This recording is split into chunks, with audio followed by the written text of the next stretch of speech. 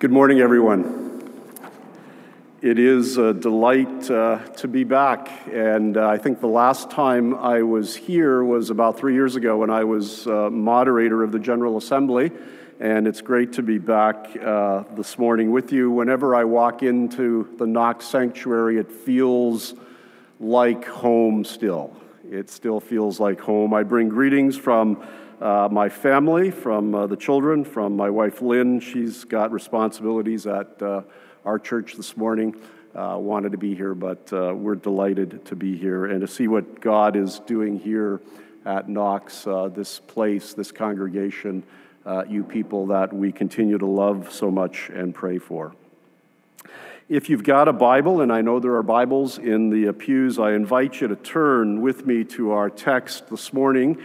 We're going to hear from the Gospel of Luke, and reading at chapter 18, Luke 18, verses 35 to 43, a short story in the narrative and the life of Jesus, and we're going to settle in this text this morning for a few minutes together and see what God, through God's Spirit, through the Holy Spirit, has to say to us this morning. So let's hear these words from Luke 18, starting at verse 35, from God's holy word this morning. As Jesus approached Jericho, a blind man was sitting by the roadside begging. When he heard the crowd going by, he asked what was happening.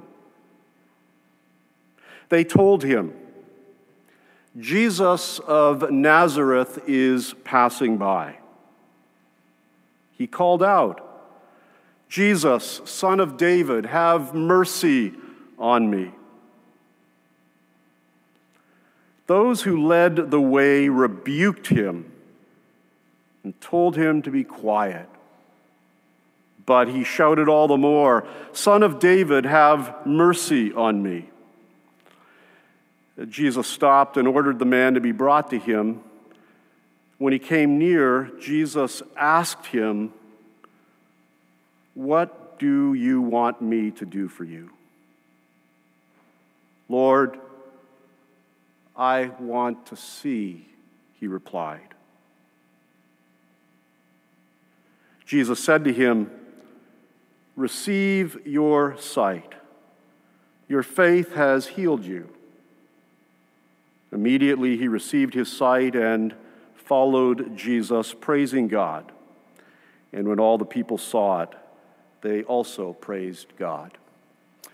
The word of the Lord. Thanks be to God this morning. Let me offer just a prayer for you and for us again as we come to God's word. Lord, we come from the busyness of life, from the busyness of day-to-day routines into this place, and we've sung your praise and prayed, and now we stand and we sit before you and we wait for you to speak. Let your gospel come now, Lord, to us in our need wherever we are. Let it come not only with word, but also with power, with the Holy Spirit, and with deep conviction. Amen. Friends, the gospel lesson this morning puts us right on the road with Jesus.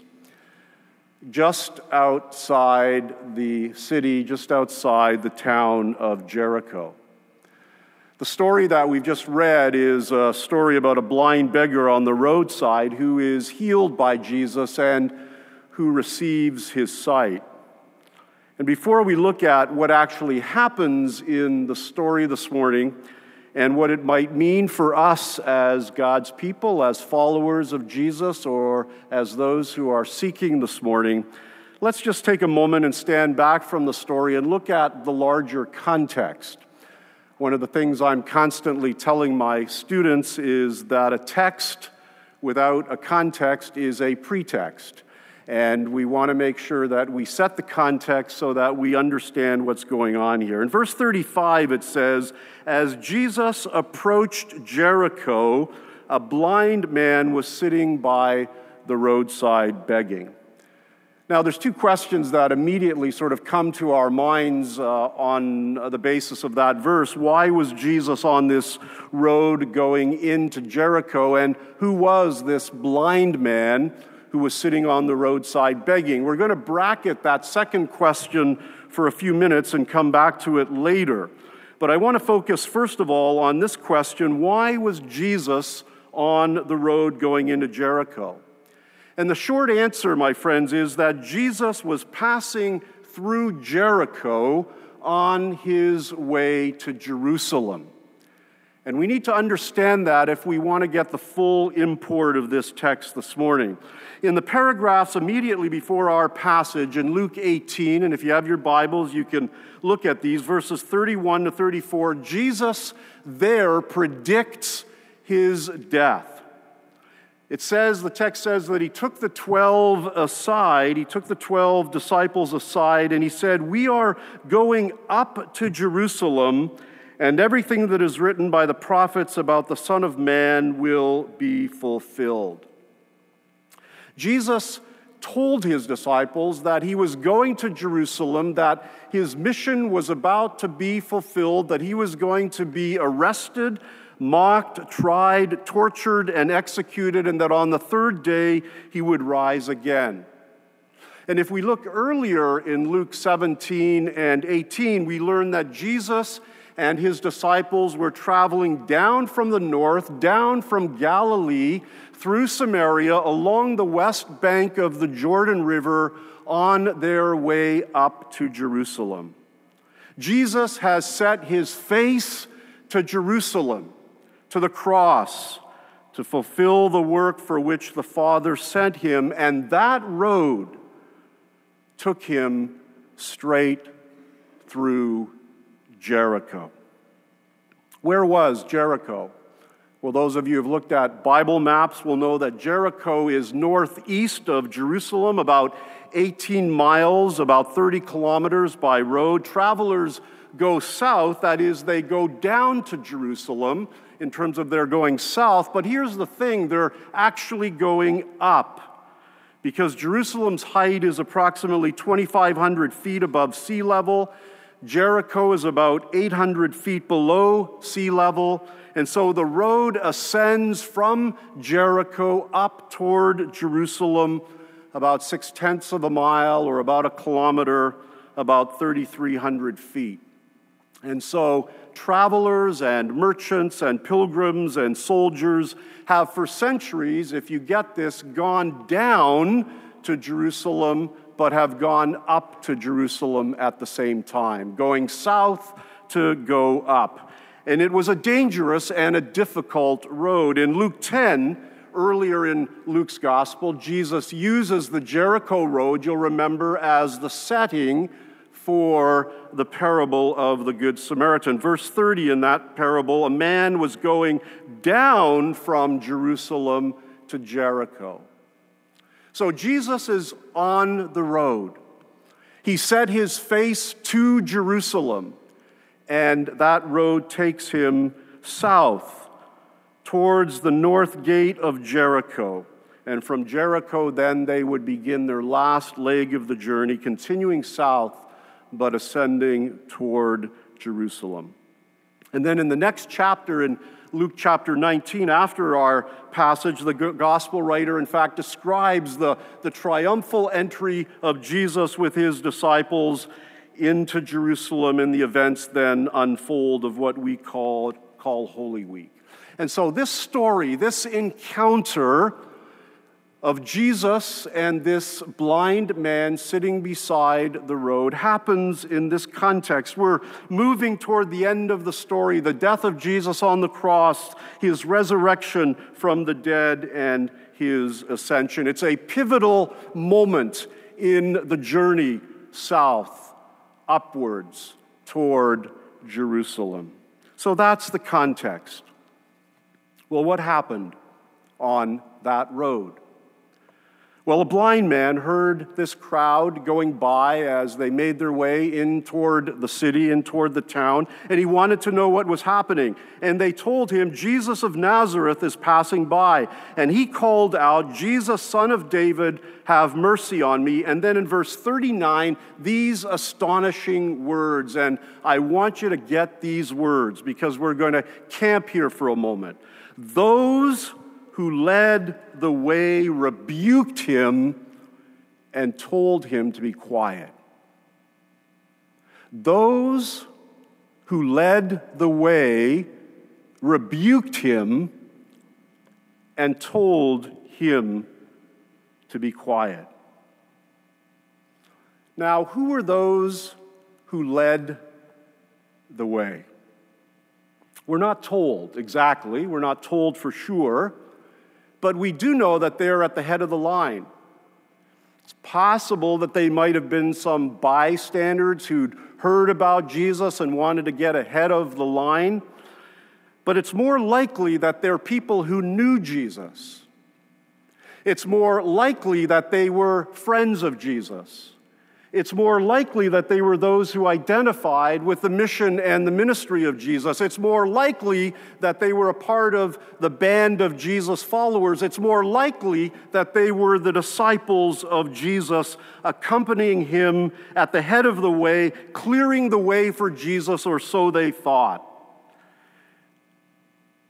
Perhaps it was James and John. You remember James and John who wanted to sit at the right hand and at the left hand of Jesus when he came into his kingdom. Perhaps it was Peter. Perhaps it was even Judas who would later betray Jesus. We're not told, but we can be pretty sure that they're part of the Jesus crowd, that they're part of the Jesus band, that they're those who identified with the mission and the ministry of Jesus, and they're leading the crowd. And the point is, in the text, that those who identified with Jesus and his ministry, the disciples and the followers and the friends of Jesus, thought, this is great. We're at the front of the line. We're clearing the way. We're on the march. We're going up to Jerusalem. The mission of Jesus is about to be fulfilled. He's going to overthrow the government. He's going to overthrow the Roman Empire, the oppressors. He's going to do away with the religious leaders who have aligned themselves with the oppressors. There's going to be a new government in Jerusalem and Israel. The Messiah is going to take his rightful place. He is the Savior, and everyone needs to clear the road to make way for this Jesus. Nothing should distract us and him from that mission. If I could put it this way, these were perhaps purpose-driven followers of Jesus. They had a mission to fulfill. There was no time to deal with a distraction like a blind man beside the road. There were more important priorities to focus on. Jesus doesn't have time for you. And the problem is that they led the way in a way that was not aligned with the mission and the ministry of Jesus. Earlier, Luke says that the disciples did not understand the meaning of what Jesus said when he was going up to Jerusalem. Its meaning was hidden from them, and they did not know what he was talking about. So in that vacuum, they drew their own conclusions about what they thought the mission and ministry of Jesus was about. They were going to drive their own agenda, no matter who got run over in the process. And friends, as I reflected on this text this past week, and as I've been working with this text in recent months in my own spiritual life, I've been asking myself, am I that kind of a leader? Am I part of that kind of a crowd It really focuses our attention on this question: do we see ourselves as part of those who led the crowd? Are there ways in which we sometimes misunderstand the mission and the ministry of Jesus? Are there ways in which we rebuke people when they're trying to get the attention of Jesus, that we actually become obstacles in the way of people getting to Jesus? I ask myself sometimes, are there things that I say? Are there things that I do? Are there things that I teach? Are there things in the way that I lead that rather than advancing the reign of God, actually rebuke people and keep them away from Jesus? Keep them from getting the attention of Jesus. Do we think we're doing the work of Jesus, but actually sometimes getting in the way? There's a lot of talk today in the church about missional ministry and missional leadership, all of which is very important, and I've written about this myself in a number of places, but the reality is that sometimes, in fact, often, I think, in the church, our schemes and our programs and our strategies and our actions and our plans actually hinder the mission and the ministry of Jesus. And so this is a word, it seems to me, first of all, to those of us who lead, whether we're pastors or elders, or whether we train pastors as I do, or whether we lead in other ways, or whether in our own lives, in our lives of witness, sometimes we do things and say things that hinder the working of the kingdom. We get in the way sometimes because we think we know better than Jesus. And what happens is, and I say this to myself this morning as much as I say it to any of you, in doing the work of Jesus as we think it ought to be done, we sometimes neglect and ignore and marginalize and further oppress the very people about whom Jesus cares, the very people for whom he came, the very people for whom he comes to give his life as a ransom, the broken and the oppressed and the weak and the vulnerable and the needy, and those who need the touch of Jesus, those who need to be healed and those who need to be forgiven of their sin, those who need to be empowered and encouraged and given new life, those who need to be told to rise up and walk, not to be rebuked, but to have a pathway cleared so that they might come to Jesus. Someone sent me this on Facebook a few weeks ago, which in fact I reposted. I don't repost a lot of things, but I reposted this. Sometimes the best evangelism is simply telling people you're a Christian and then not being a complete jerk. Sometimes being a Christian, the best evangelism is simply telling people that you're a follower of Jesus and then getting out of the way. Sometimes the better part of evangelism and mission is removing the obstacles so that Jesus' voice can be heard. It's no accident, my friends, that what happens here is almost exactly what happened earlier in Luke chapter 18. In verses 15 to 17, people were bringing babies to Jesus, it says, to touch them. And what happened there? Some of you know that story. What happened? The disciples rebuked them, right? The disciples rebuked the mothers. Jesus doesn't have time for your children. He has more important business to do. But Jesus says, "Let the children come to me and do not hinder them, for the kingdom of God belongs to such as these. I tell you the truth, anyone who will not receive the kingdom of God as a little child will never enter it."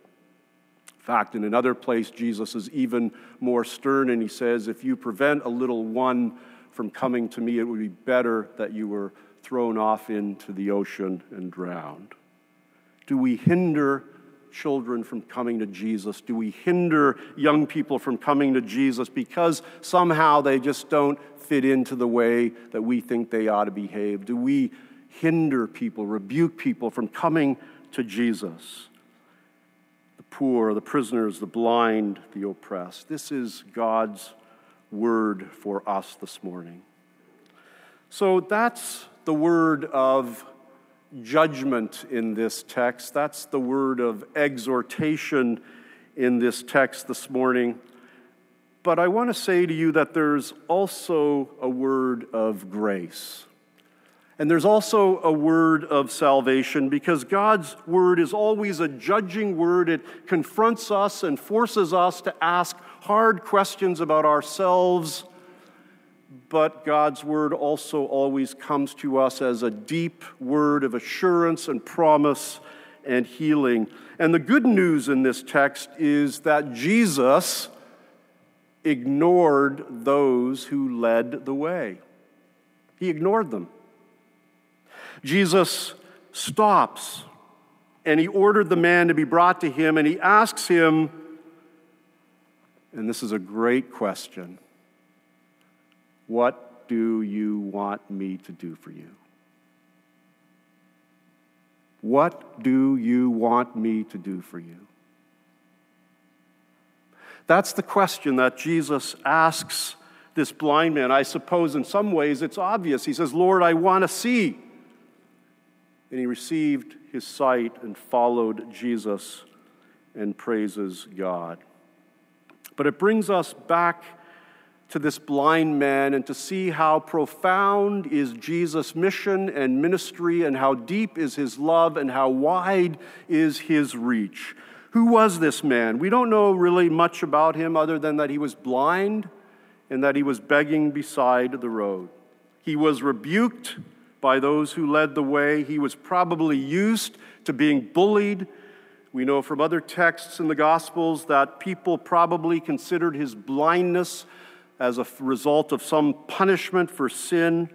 He was a man in deep need and deep pain. He was probably poor. He was broken beyond despair. But he had a voice, and he found his voice, and he yelled out, Jesus, Son of David, have mercy on me. And Jesus answered. And the question that Jesus asks this blind man beside the road, that he asks this suffering man on the road, is the same question that Jesus asks you and asks me. In our weakness and in our sinfulness and in our brokenness and in our deep need, in our pain, in our anxiety. I don't know what you've come into this sanctuary with this morning, but Jesus asks of you this morning, what do you want me to do for you? The great spiritual writers in the history of the church have identified this as one of the central questions that can be used in prayers of self-examination, to examine our own hearts and our own minds and our own motivations and our own deepest needs and our own deepest worries and our own deepest anxieties, all that is a part of who we are. What do we want Jesus to do for us? Is it to heal us? Is it to forgive us? Is it to meet us in some other way? Really, what is my deepest need? Where do I need the touch of Jesus? Where do I need to encounter Jesus in my life? Where does Jesus need to touch my life? St. Augustine, in that great quote that he prays in the Confession, says that my heart is restless, O Lord, until it finds its rest in you. We all have these restless hearts that only Jesus can touch. Teresa of Avila said that we find our fulfillment when what we want is what Jesus wants, when we bring our wills into alignment. What do you want me to do? Jesus asks us, but it invites us then to enter into a relationship with him so that we can find what his will is for us. And the good news is that Jesus wants to give us life, flourishing, salvation, reconciliation through trusting in him as personal Savior and Lord, and healing our brokenness and our pain. So this morning I ask you, what do you want Jesus to do for you? If you've never trusted Jesus as your Savior, if you've never invited him in as Lord, I invite you to do so today. If you've never met Jesus on the road of your life, I want to say to you this morning, he's passing by, he's on the road, and whatever cry is coming out from your heart this morning, he is not rebuking you, although others may. He's asking, what do you want me to do for you? He's stopping. He's speaking to you. Don't let him pass by this morning. You may have a voice in your head that says, Jesus would never stop for me. Jesus would never be interested in me. I want to tell you this morning, that's not the voice of Jesus. I don't know what voice it is, but it's not the voice of Jesus. Because Jesus wants to stop, and he wants to say to you, what do you want me to do for you? Hear that voice this morning, friends, and respond in faith. Amen. Let us pray.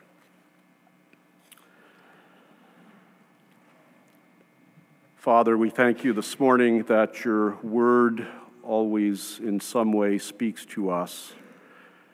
And we thank you for this short story in the Gospel of Luke, which has such rich teaching for us. And we've only scratched the surface this morning, but we believe you're here. We believe that you're speaking to us. Help not one of us to leave this sanctuary this morning before doing the business with you that we need to do. In Jesus' name we pray. Amen.